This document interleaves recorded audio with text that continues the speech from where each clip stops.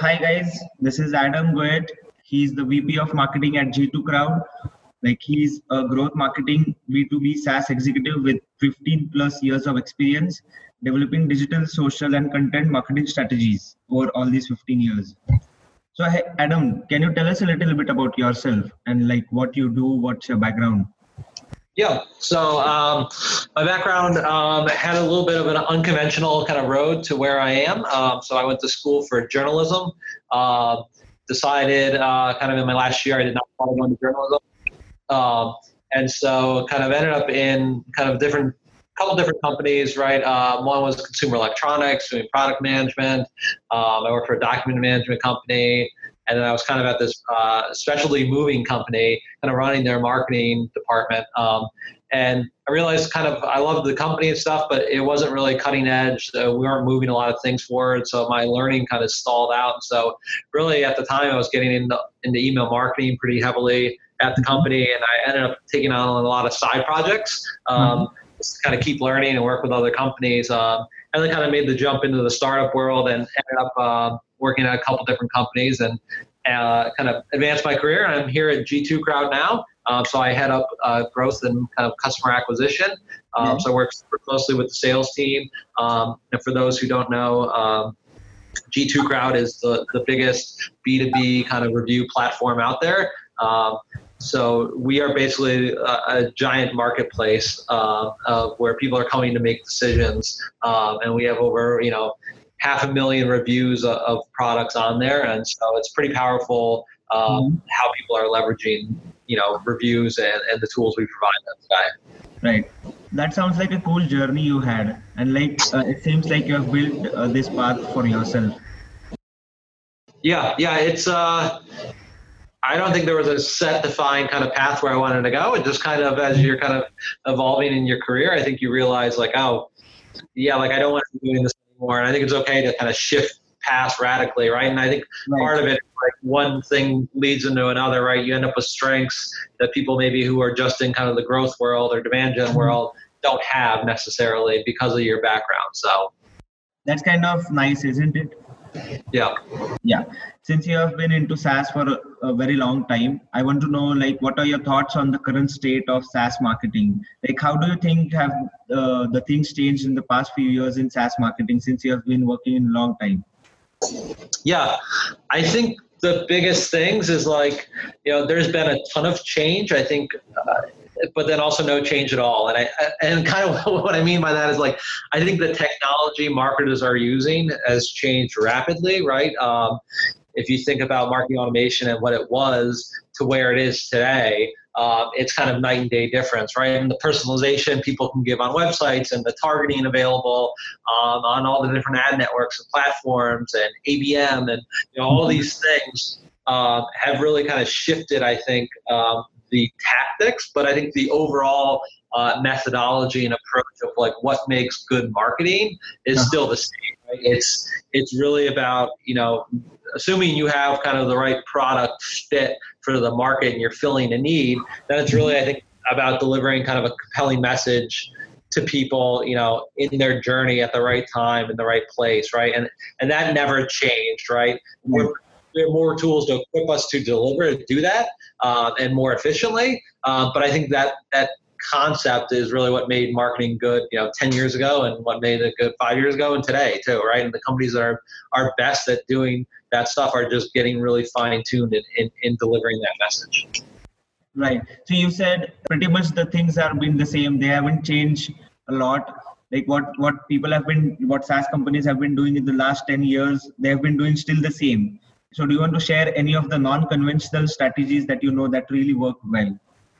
Yeah, so I think, I think some of the best strategies I've seen kind of work well. I think, like I said, it's about delivering the right message to the right person at the right time. And I've been lucky enough kind of in my career, I've been involved in a lot of, different approaches and tactics. So, I've been part of a national TV campaign. I've run radio, I've run digital, and I've run, all kinds of different campaigns. And really the one campaign I just sticks out in my head where I think it kind of epitomized this kind of delivering the right message and right value to the person. When I was at a company called Field Lens, I was heading up their marketing. It's a construction management app. So you think about, a project, basically a regular construction site, a foreman or GM is out there doing the job all day, working, taking notes, basically. And at the end of the day, he has to send back a daily report.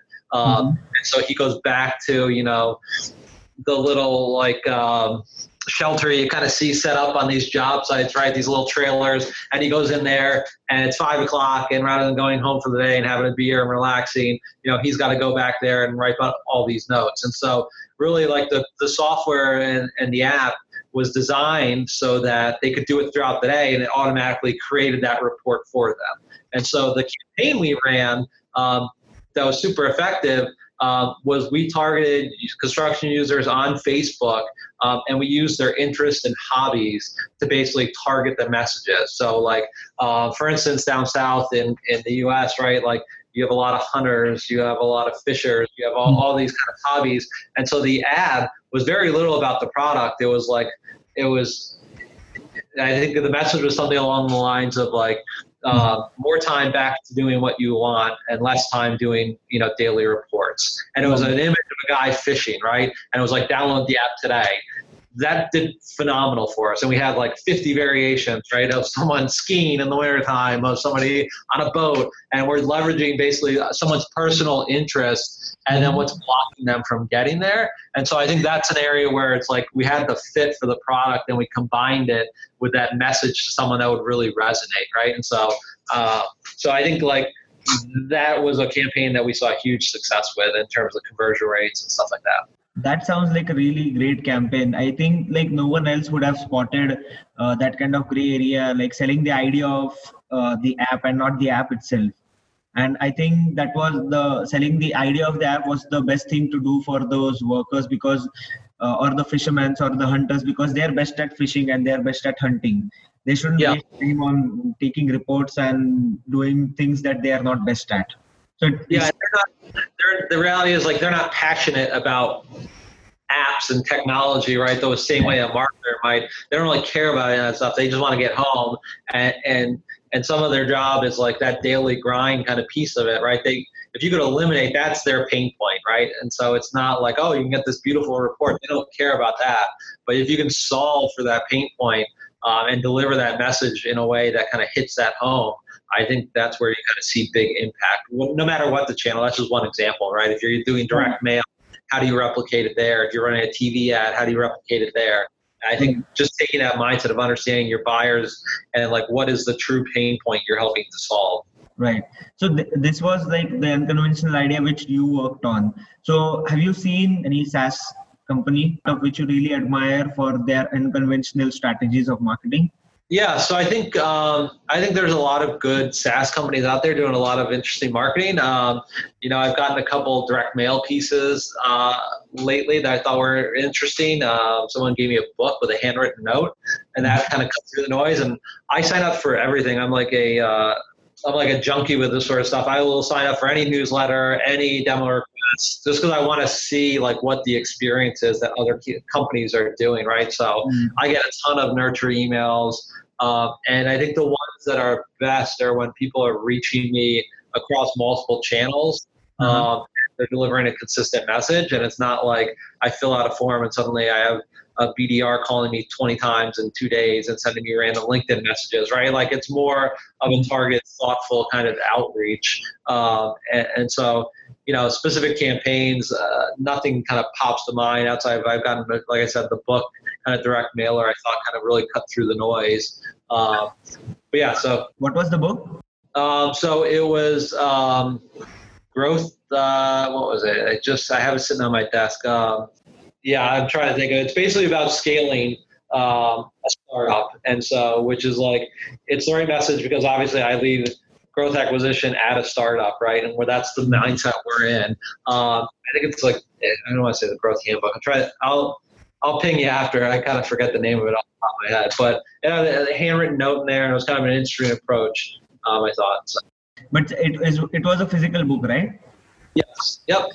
Yeah, so sending physical books in the world of ebooks or the era of ebooks is really, and with obviously with a personal load, so it's like really unconventional, and it's not like anyone, most of people would be doing this. Oppose that, and it's not a high cost ticket, right? Like, so it's $15 to send me a book. I also have people send me like chocolate, like, Yeah, it doesn't like do anything, right? Like, I just put that out on the marketing table and everyone eats chocolate, but nobody's like, oh, this is cool. Like, what company, right? It doesn't set any impression in my head. And it's not tied to anything. It's just sending me a gift to send me a gift, which is nice.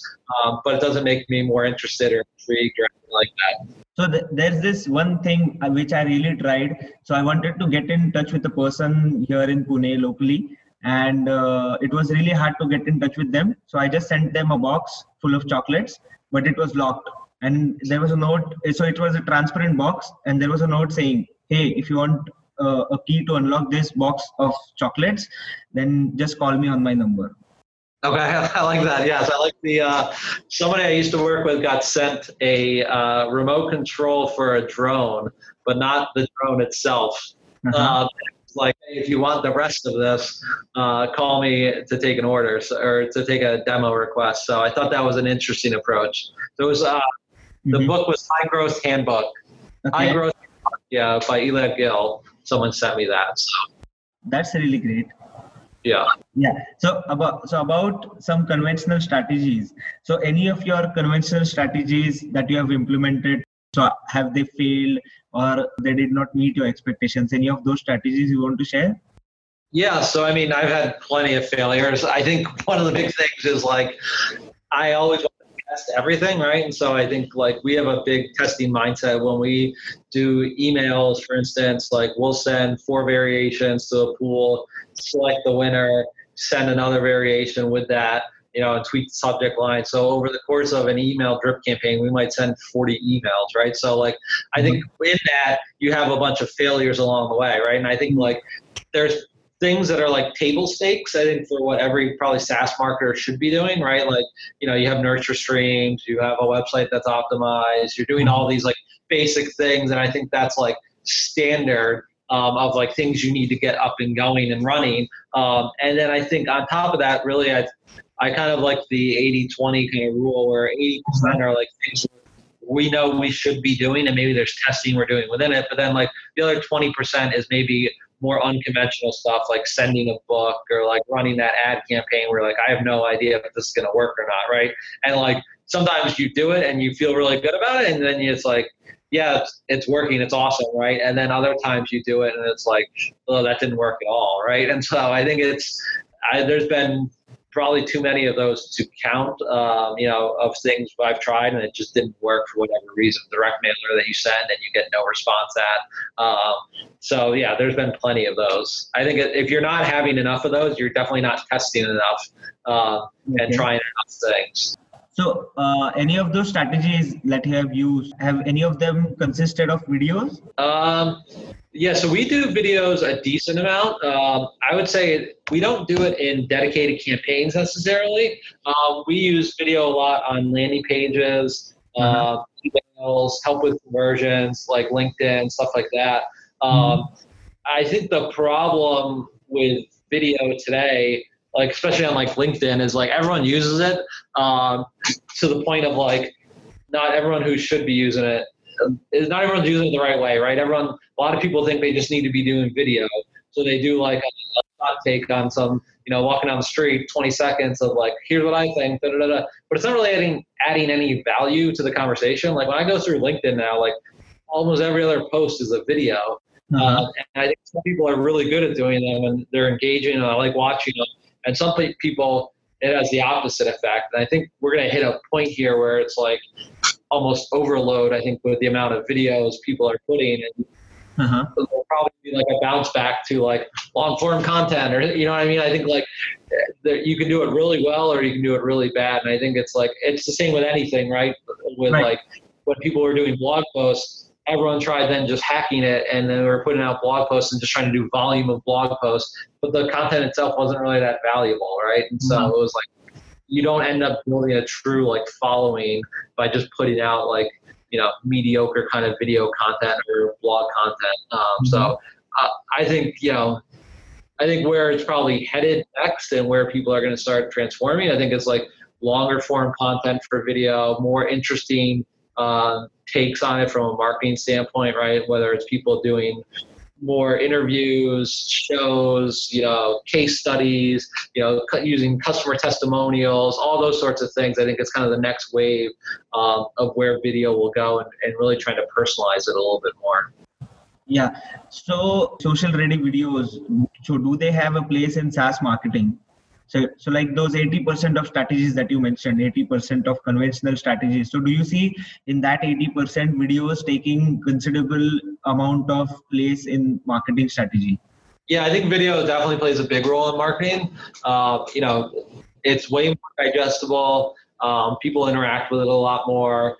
So I think it has all of its use cases. I think it's using it right, and again, it's about kind of delivering the right message in the video as well to the right user at the right time, right? So like a case study or a video review is awesome for maybe somebody who's in the consideration phase, but as a top of the funnel piece, I'm not interested really probably in what somebody else has to say about your product because I don't even know what your product is yet, right? Mm-hmm. So like I think it's like, again, it's got to align in that similar mindset of how you're thinking about the overall kind of structure of things.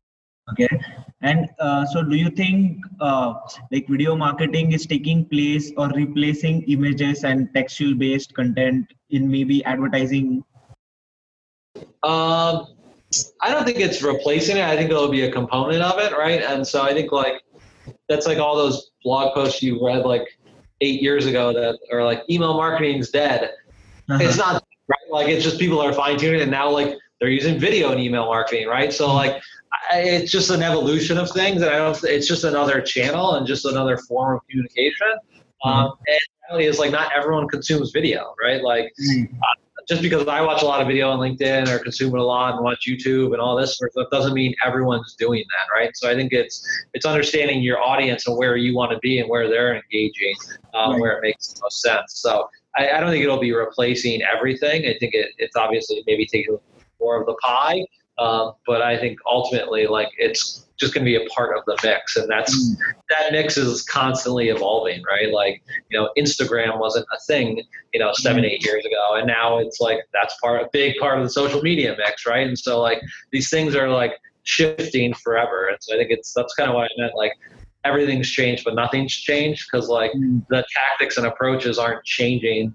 It's just you're custom fitting it to LinkedIn and or Instagram and figuring out how that works for your business. Right.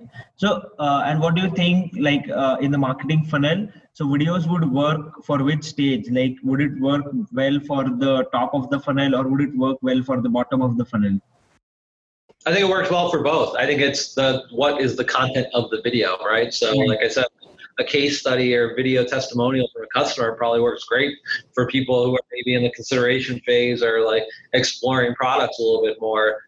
We've seen a lot of success with video reviews on G2Crowd, where people engage with them at a high rate because someone's on the site, right, trying to read about the product reviews, and like rather than read about it, I'd rather watch someone tell me about it. Top of the funnel, that video itself probably doesn't work, but the concept of video does, right? Like having like a whiteboard Friday kind of thing, or whiteboard Wednesdays, like Oz was doing for a while. Like that's great top of the funnel content that engages people. So I think video will work in any stage of the funnel. It's more about what message are you delivering in it. Right, I agree. It's about the context and what the content in the video is about. Yep. So I want to know like how G2Crowd is using videos to reach people or to acquire people in different stages of the funnel. Yeah, so G2Crowd as a company, right, and our product, video reviews is a big part of our platform that we're building out. And so our customers are leveraging video reviews on the platform. But for my role specifically of growth and acquisition, we're using a lot of video roles. More so, we have a whole kind of content strategy in the works that we're building out. That's going to be a lot of the top of the funnel videos.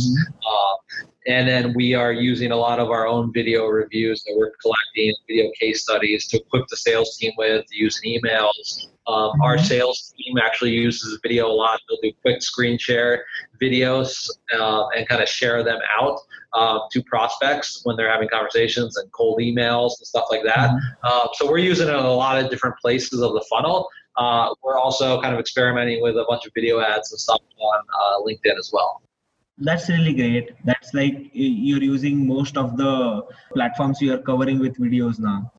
Yeah, pretty much. Yeah, there's, like I said, it's more about figuring out where we want to use it and like how, like what the right message for those is. Right. And I really want to see like how B2B guys use videos, like because generally like video works very well for B2C people, and there are like a lot of options, but the options are limited when it's a B2B thing. Yeah. So would really love to see like how B2B guys are exploring the power of video marketing. Yeah, I mean there's so many video tools coming out now too, right? And like interesting players where you can convert people, like in a Wistia, right? Like where you can catch that conversion right within the video. So it's built into a demand gen kind of experience and built for that. And so I think it's just going to get more and more enhanced about the ways you can kind of leverage it. So it's not just like, oh, and watch this video. And like in the old days, I felt like you would send someone to YouTube, right, to watch your video. And like nobody's doing that anymore. That's almost becoming like everyone's posting videos on their own sites and, you know, different platforms. So I think the tentacles of it are really, from the technology standpoint for B2B, like you said, is really just kind of getting started. And you're also seeing like way more B2B TV commercials. I just feel like you're seeing kind of more people move into that space overall.